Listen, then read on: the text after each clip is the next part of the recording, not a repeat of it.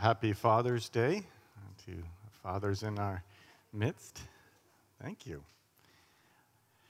As I mentioned last week, one of the best gifts that you can give your father is your presence. And so I'm thankful that my daughter's here because, fathers, we just want to spend time with our kids. And also, fathers, the best gift that you can give your family is your presence. Fathers who are there and present, they change the world and make a huge difference in our lives. And that also is true of our Heavenly Father. Our Heavenly Father, He is present. He seeks to give His presence to His children, and that's really what this whole sermon series on the Holy Spirit is focused on, is God giving His presence through the person of the Holy Spirit, the best gift of them all. And we're on our third week in this series, and just to review, the first week, one of the emphases was already and not yet.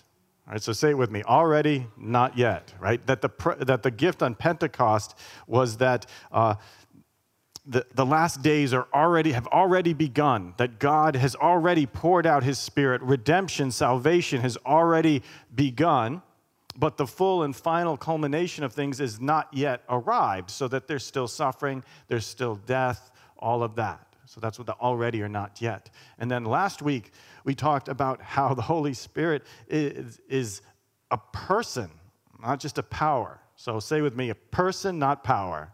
Person, not power, right. Now, of course, within His person, when the Holy Spirit shows up, He's powerful, He's God, so He brings power with Him, but we always must remember, no, we're in a relationship with a person. It's not about sort of wielding or harnessing a power like the Force. We're in relationship to this God, to His presence that He's poured out. Now, today, if I'm going to summarize today's sermon in just sort of a phrase, it would be filled. Okay, so say it with me, be filled, right? Be filled with the Spirit. And our artwork, and Carla Perez did that artwork for us. I think it's a good summation of that, where the Holy Spirit is often depicted as a dove, and we seek to be filled with the Spirit's presence. And that's the gift of Pentecost. The gift of Pentecost is that He has given Himself, He's given His Spirit, and that's often referred to as being filled with the Spirit, as being baptized with the Spirit. So we're going to look particularly about how do we understand that terminology, being filled with the Spirit, being baptized with the Spirit, and even more importantly, not just how do we understand that terminology, but how do we apply it? What does it mean for our lives? So that's what we're really going to look at today, and that's important because there's some controversy in Christianity about that terminology, baptized with the Spirit, filled with the Spirit. So perhaps you've talked with some folks, and they talk about, well, I was baptized in the Spirit, and they talk about it, as sometime after that they became a Christian. Well, what does that mean, and how do we understand that? And then there's some on the other side of the spectrum who sort of say, yeah, you are given the Spirit of God when you believe, and then that's it. That's as much Spirit as you're going to get. And so within that, there's lots of talk, lots of controversy. Like, all right, how are we to understand this? How are we to understand this terminology? And that's what we're going to look at today, not just to clear up and get us on the same page, but so that we can actually live in the Spirit's presence. Because what God wants to do here at Second Baptist Church, what He wants to do requires the Holy Spirit. So even more importantly than understanding, right, we need the Holy Spirit to fill us so that we do those things that God has called us to do. Because God has called our church not just to gather on Sundays, have a nice little service, and that's it. God has called our church to worship Him, to love people, and to grow Christ followers, to make a difference in the lives of people, and not just, a little bit of self-help, a little bit of improvement, but we're talking a supernatural transformation from the inside out, an impact in our community where lives are changed for eternity. We can't do that in our own power. We can't do that through some good management. We need the Holy Spirit. So that's one of the reasons why it's so important to look at this. So the first point that I'd like to make, and this is a point that pretty much all Christians agree on, is that every true Christian who believes in Jesus receives God's Holy Spirit. Now, the Pentecost promise, the promise that was given on Pentecost was you repent and believe in the Lord Jesus, and you'll receive the Holy Spirit. Let's look at Acts chapter 2. We read this a couple of weeks ago. We'll just look at verses 38 and 39. So Peter said to them, he said to the whole crowd that's gathered, he says, repent and be baptized, every one of you, in the name of Jesus Christ for the forgiveness of sins, and you will receive the gift of the Holy Spirit. For the promise is for you and for your children and for all who are far off, everyone whom the Lord our God calls to himself. So remember what just happened. Peter and the people with him, they had just been filled with the Spirit, baptized with the Spirit. We'll talk about that terminology in a second. And now he is telling those gathered how they can receive that same gift of salvation through Jesus Christ and the Spirit. Right? He said, this same promise fulfillment is for you. So if you truly believe in Jesus, you receive the gift of the Holy Spirit. And we talked about this quite a bit a couple weeks ago. But another passage, the Apostle Paul, he's writing to the church in Rome, and he urges them to live by the Spirit that they received when they believed in Jesus. Not to live in the flesh, that they've received the Spirit, so live in it. So Romans chapter 8, verse 9 says, you, however, are not in the flesh, but in the Spirit, if in fact the Spirit of God dwells in you. Anyone who does not have the Spirit of Christ does not belong to him. So that's kind of stated in a negative way, but he's saying, if you don't have the Spirit, then you don't have Jesus. So the implication is, if you do have Jesus, you have the Spirit. And Paul is urging them, so live by that Spirit. You have it, you have the promise, so live by the Spirit, not by the flesh. All right, so now, for the most part, pretty much all Christians would agree. Okay, Christians have the Holy Spirit. Hallelujah, let's grow in our relationship to the Spirit of God dwelling inside of us. But what about this idea about treating the baptism of the Holy Spirit as something sort of separate from the Holy Spirit? What about that idea of baptism in the Spirit? All right, well, I'm going to give you my main point, what I read biblically, and then I'll tell you why.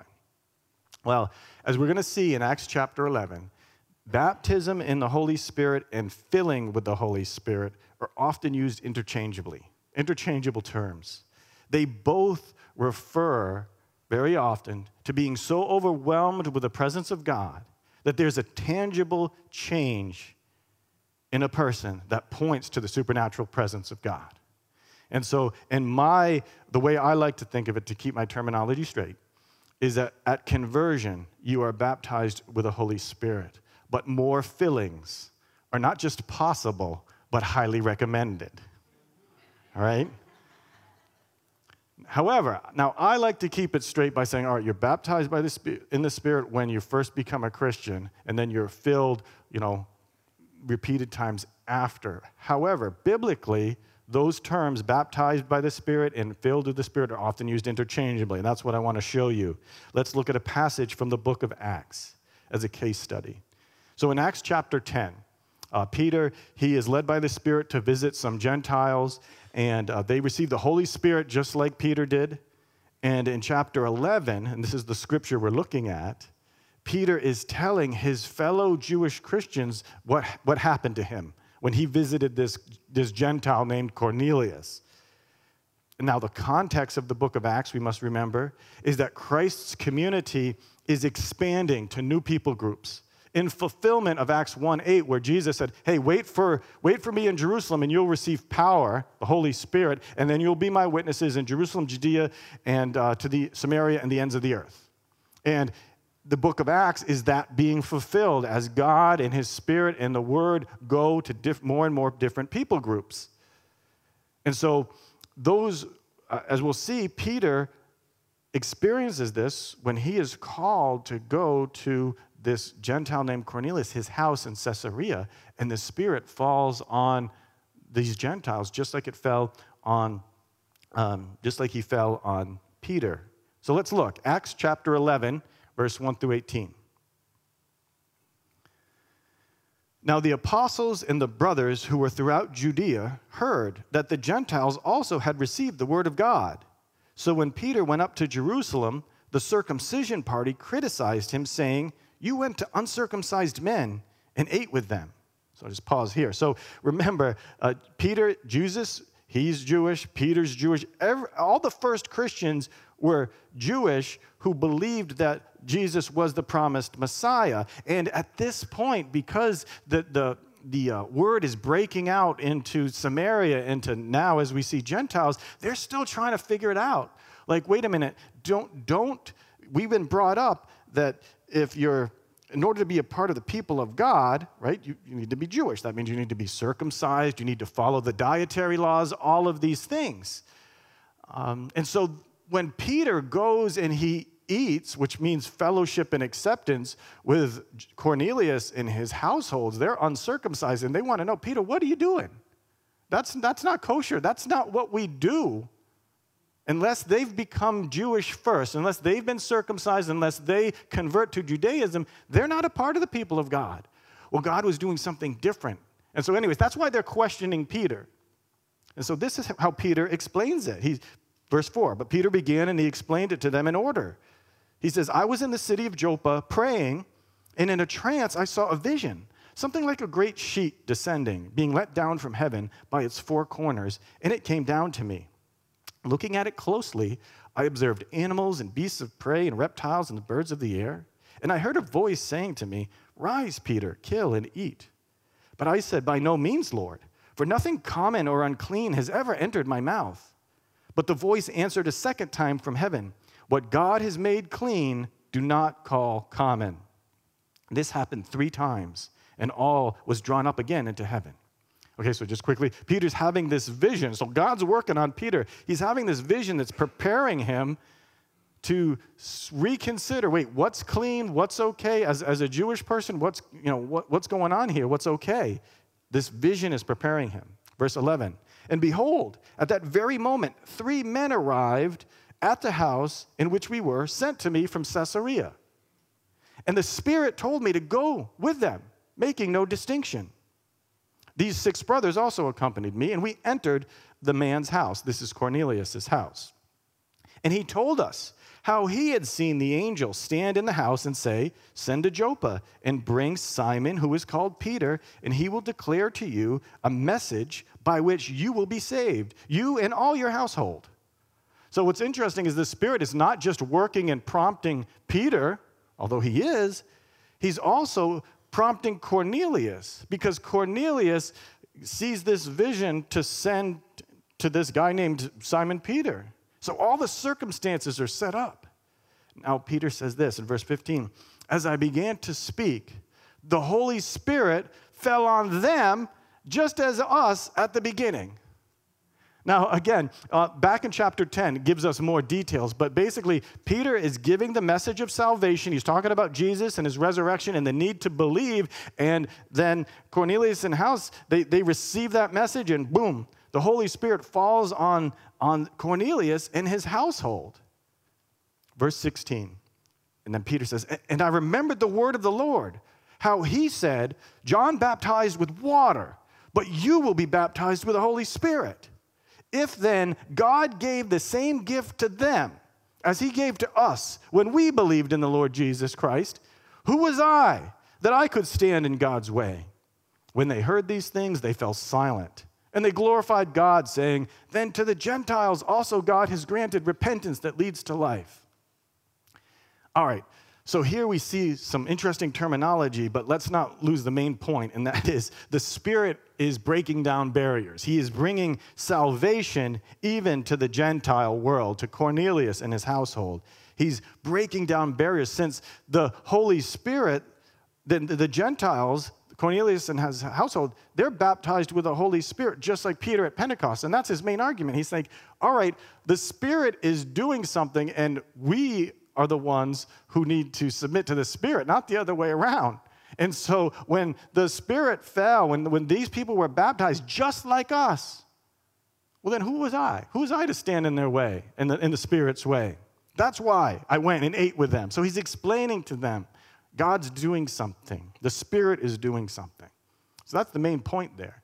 But as we look at it, we can gain a lot, because notice that Peter said that the Holy Spirit fell upon Cornelius' household, just as it fell on him at Pentecost. And that both of these things, the Spirit falling upon Cornelius' house, falling upon Peter, fulfilled the words of Jesus when he said, you will be baptized with the Holy Spirit. So what is going on here is baptism in the Holy Spirit. But what's interesting is when you turn back, and we read this a couple weeks ago, in Acts chapter 2, verse 4, what does it say about the Spirit? It says that the Holy Spirit, that they were filled with the Holy Spirit. You see, baptism and filled, they're used interchangeably here in the book of Acts. And so that same word of giving the Spirit, fell upon, poured out, received, filled, baptized, these terms are used interchangeably in the book of Acts. And so it's not like, all right, we have this salvation process where you believe in Jesus, okay, and you receive the Spirit, and then, there's this other thing called baptism in the Spirit that some Christians have and some Christians don't have. No, you receive the Holy Spirit. The question is, will you continually be filled with the Holy Spirit? That's the question here. Because the other thing is, all right, well then maybe it's just you receive the Spirit and then you're done, right? You just receive the whole Spirit that you're going to get. Well, that's also not biblical, because what happens is that Peter, he is said to be filled with the Spirit again after Pentecost. In Acts chapter 4, verse 31, Peter and a bunch of the other people who were there at Pentecost, it says they were filled again with the Spirit and the whole place shook. So it's also not true that, all right, you receive the Spirit when you believe, and that's as much Spirit as you're going to get. It's rather, no, you are baptized into this community of believers. You become a part of the family of God through baptism in the Spirit, and then you have this relationship where you are continually being transformed, where you're seeking to continually be filled with God's presence and His power to advance His plan.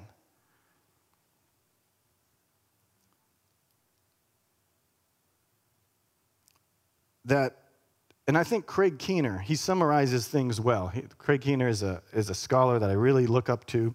I think he does excellent scholarship, but he also practices his faith in a deep way. I think his quote should be up there. Yeah, I think he summarizes it well. He says, although all God's fullness becomes ours the moment of our conversion, we still have to actualize that fullness in our daily lives. Conversion gives us access to all we need, but neither conversion nor a single experience after conversion frees us from the need to seek God's empowerment in practice. That means we seek not a single experience, but a continuing relationship. So it's not that there's two classes of Christians, one group who has the Spirit and another who has extra Spirit. Rather, it's Christians. We're at various points in our relationship with God, and the person of the Spirit is transforming us and filling us. So the takeaway here is be filled with the Spirit. Continually be filled with the Spirit. It's not a check mark. It's not like, oh, I was baptized in the Spirit, or I was filled in the Spirit 10 years ago because, I prophesied, or I spoke in tongues, or I was healed, or there was some miracle. And so, I'm glad I got to check that off my list. No, continually be filled with the Spirit. Seek regularly. I think an illustration, sort of a lesser to greater argument, the Jewish rabbis did it, so I think I can do it, is, I've often spoke of my love for peach Chick-fil-A milkshakes. And they are very filling, right? Because they're like 1,000 calories each. You get a lot of bang for your buck when you buy one of those things. Well, the first time I had a Chick-fil-A peach milkshake, I was like, this is the best milkshake for a fast food place I've ever had. I love them. I was all filled up, and I was like, yes. And now, though, because I have tasted that milkshake, I want another one. I do. And in fact, even though they're seasonal, but when I know they're there, I'll go there. I'll even wait in those ridiculously long drive-through lines to get a Chick-fil-A peach milkshake. See, and the point is, when we've tasted something, when something has filled us and it's good, we want more of it. It's not like, oh, I'm glad I can check that off my bucket list. I want to be filled with Chick-fil-A milkshake again. So when they get seasonal, remind me, or pick me. If everyone, what would really bless my pastor? A Chick-fil-A peach milkshake.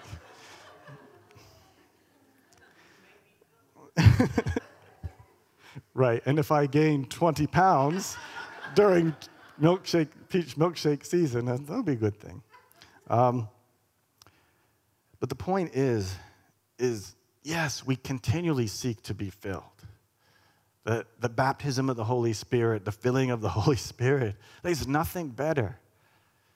And so why wouldn't we continually seek that filling? So what does it look like, though? What does it look like to be Spirit-filled as a person or as a Spirit-filled community? Well, it's more than just feelings. Right? I've been in churches sometimes where they talk about the Holy Spirit a lot, and everything's hyped, lots of emotion. But sometimes I'm like, but is this being filled with the Spirit? Because the Word of God's not preached properly, or there's division and exploitation. No, it's more than just a change in feelings. There's an objective change that happens. So what does being filled with the Spirit look like? What does being baptized with the Spirit look like? It looks like change. Because you can't be in the presence of God and stay the same. You can't. And in the book of Acts, that change often looked like people being empowered to speak in tongues.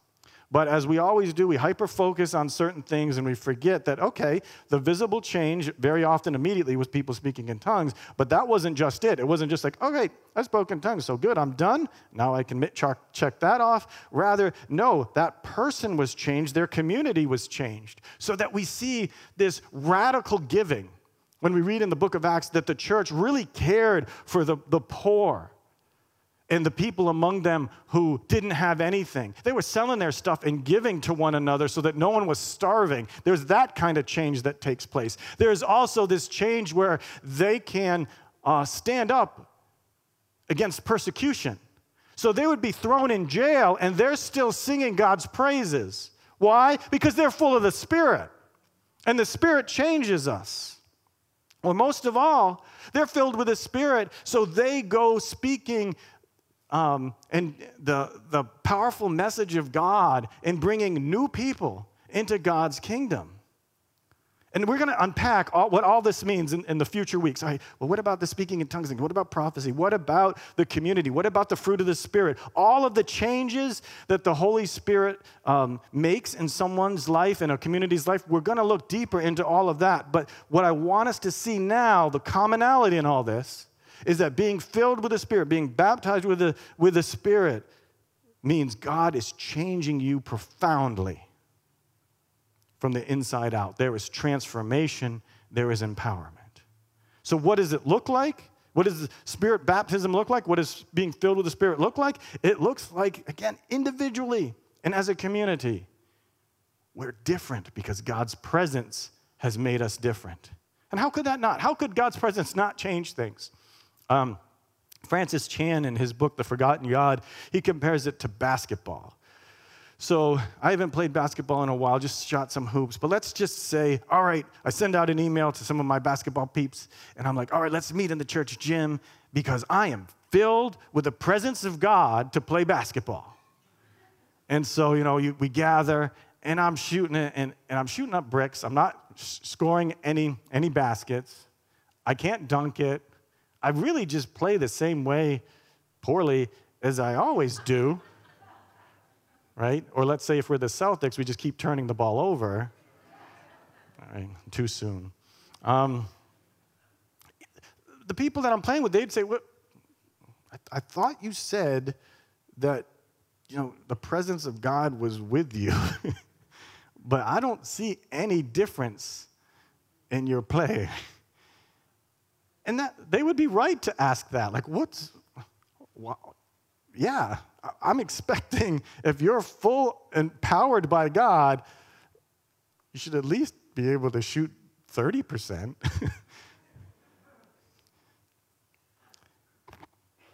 So we should expect that there should be change.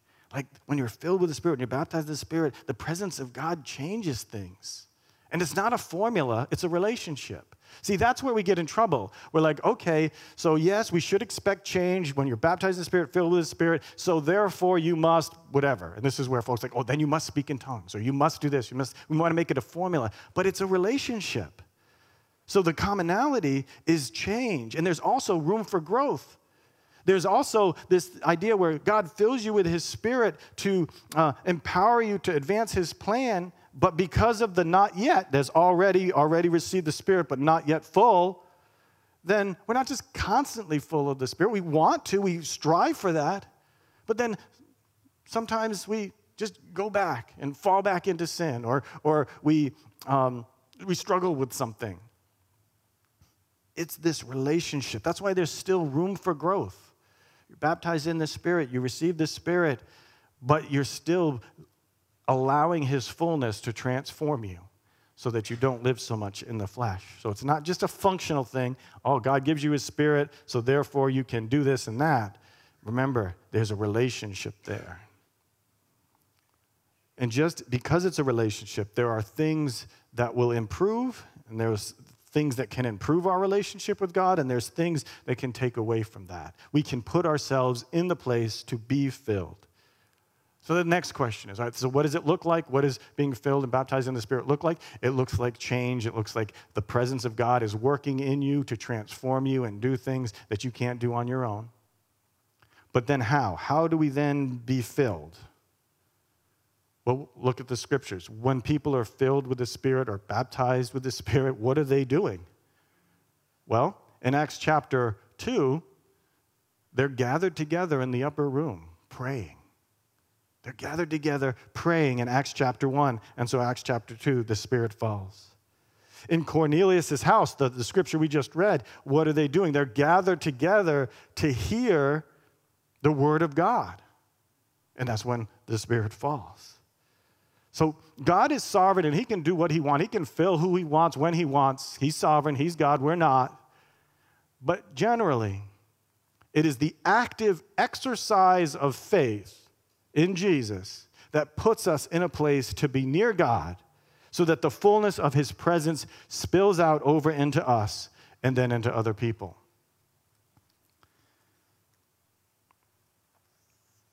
And so that's the question. The command is to be filled with the Spirit. Are you actively seeking to draw closer to God by exercising faith? Again, in the command in Ephesians, and we'll look at this more next week, but I'll introduce it now. There's a command to be filled with the Spirit. We see the role of gathering together to praise and worship him. So Ephesians 5, 18 through 21. Again, I'm introducing it today, but we're going to look at it more later. It says, and do not get drunk with wine, for that is debauchery, but be filled with the Spirit. Okay, so there's the command, and that's in the Greek, it's a command form. Be filled with the Spirit. That's the command. Stay off the sauce. Don't go to the sauce. Don't go to those kinds of spirits. That's debauchery. Rather, be filled with the Spirit. And then look at what goes along with that.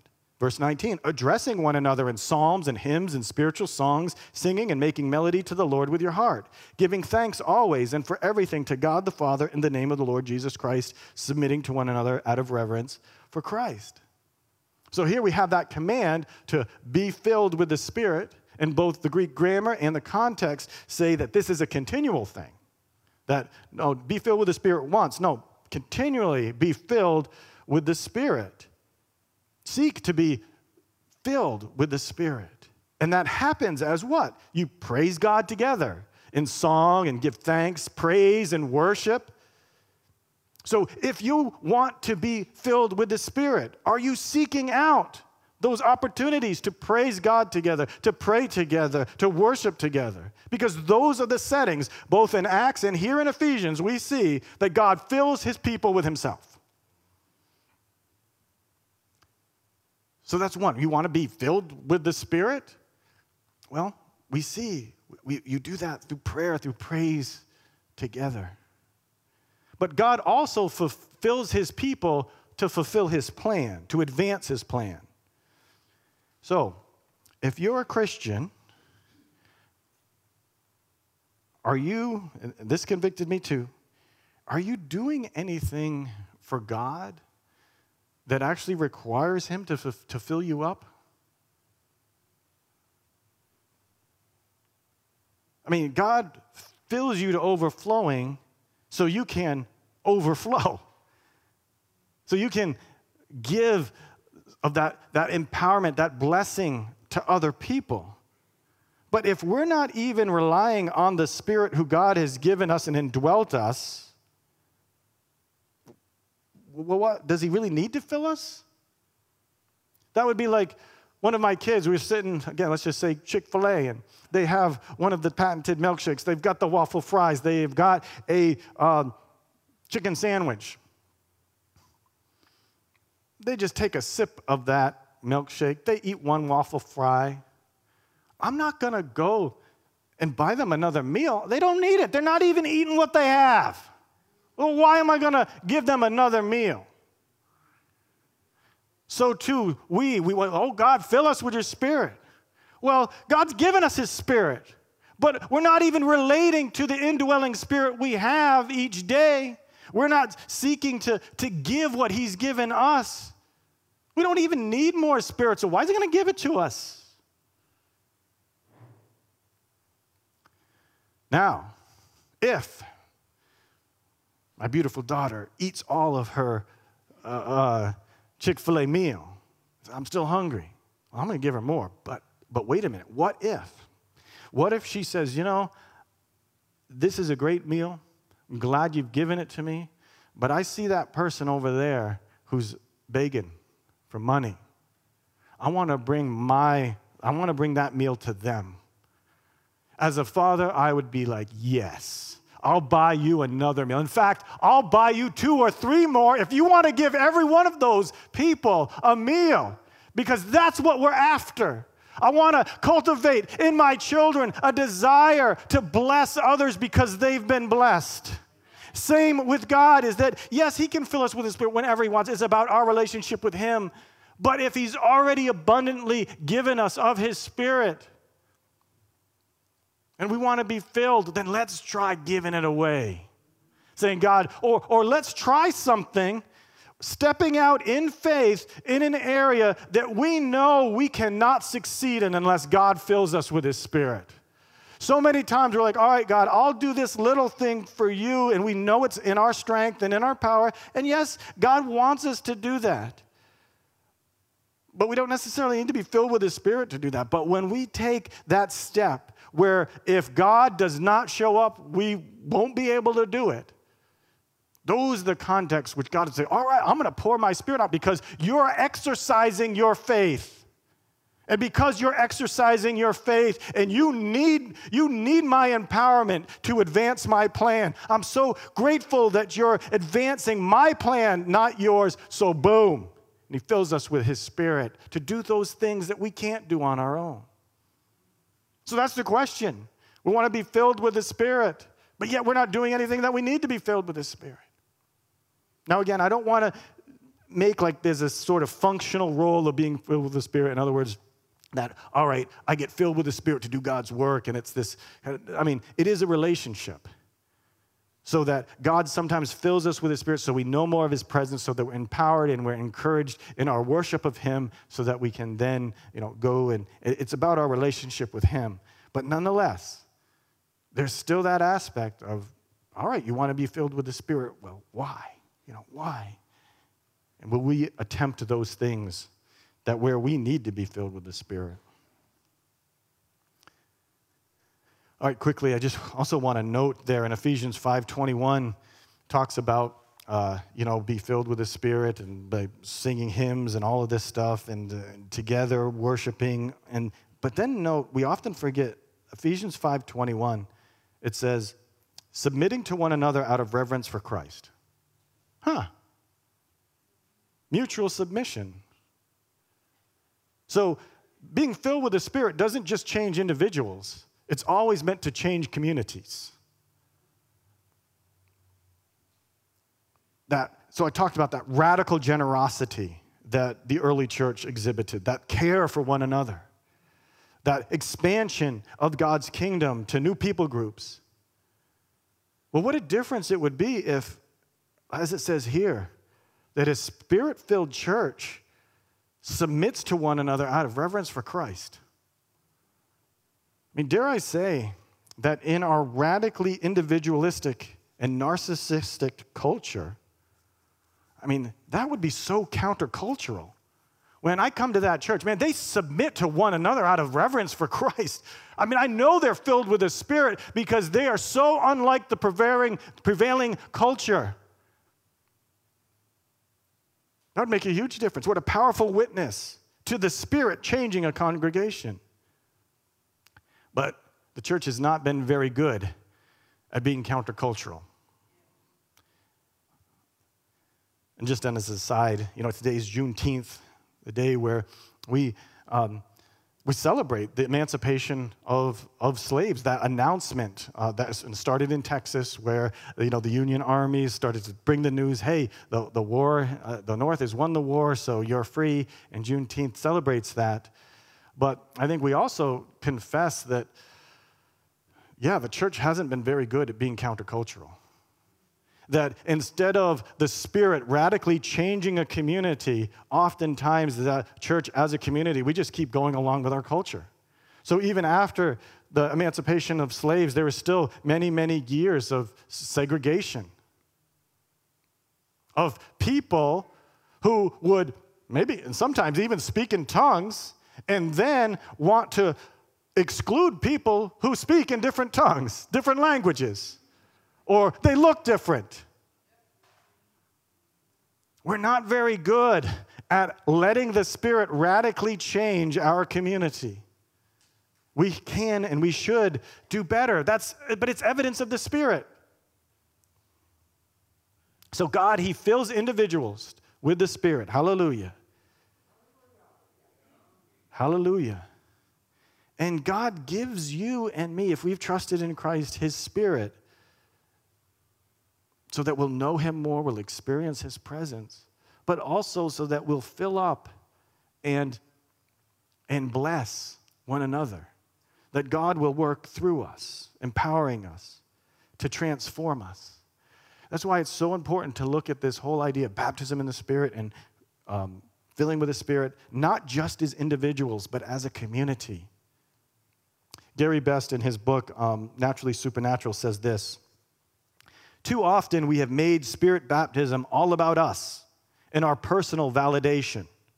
When that is the case, if we don't get a personal visitation from God, we feel abandoned.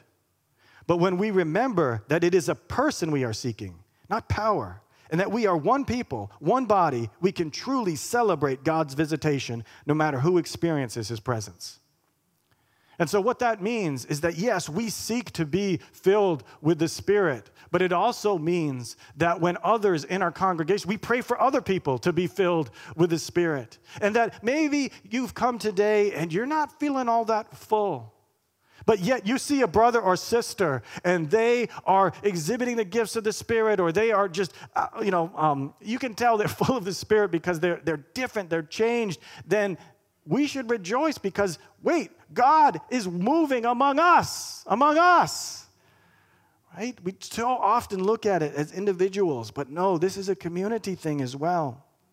So seek to be filled. Seek to be filled. Be filled. That is the message today. We should want that growing relationship. And so, yes, if you were baptized or filled by the Spirit, whatever, last week even, spoke in tongues, you prophesied, whatever, are you seeking to be filled today? Today. It's not something just to mark off a checklist. It is a relationship to pursue. And it is good, and we taste and we see that the Lord is good, and so we want more. And it's not just so that we can be prideful. I've been filled with the Spirit. Or, I got a spiritual high. It's so that you will glorify God and you will bless one another, and that you will be used in a way to advance God's kingdom. So let's seek to be filled with the Spirit every time we gather. Every time it's taking a step towards Jesus, we talk about that. Well, we also, if we're filled with the Spirit, we're taking lots of steps towards Jesus. Let us be filled with the Spirit of God as individuals, but also as a community. What a difference it would make if folks said, whoa, Second Baptist Church, they are filled with the Spirit. They radically love one another. They're transformed. They exhibit the fruit of the Spirit. The miraculous happens there. And not so that Second Baptist would be lifted up, but so God would be lifted up. Because stuff would be happening that, no, that's not just because, Pastor Joe's an adequate preacher or we got good, we got good music. None of that is because that stuff happens, like that change, that transformation, that can only be because God's Spirit is working in them. That's what we need to seek. So let's seek that. Heavenly Father, we confess that we often just try to manage life. We try to get by. We look for a little blessing. We look for a little bit of your Spirit. But Lord, would you fill us to overflowing? Would you fill us to overflowing, Lord, as individuals, but also as a church? And Lord, we want to manage things, but God, would you so overflow in us and through us that you would be glorified? Everyone would just have to say, only God can do that. Only God could change that person in that way. Only God could miraculously empower them. Only God could change a whole church so that they're so radically in love with him and serving one another that, yeah, God's there. Would you do that in us and through us, Lord? Amen.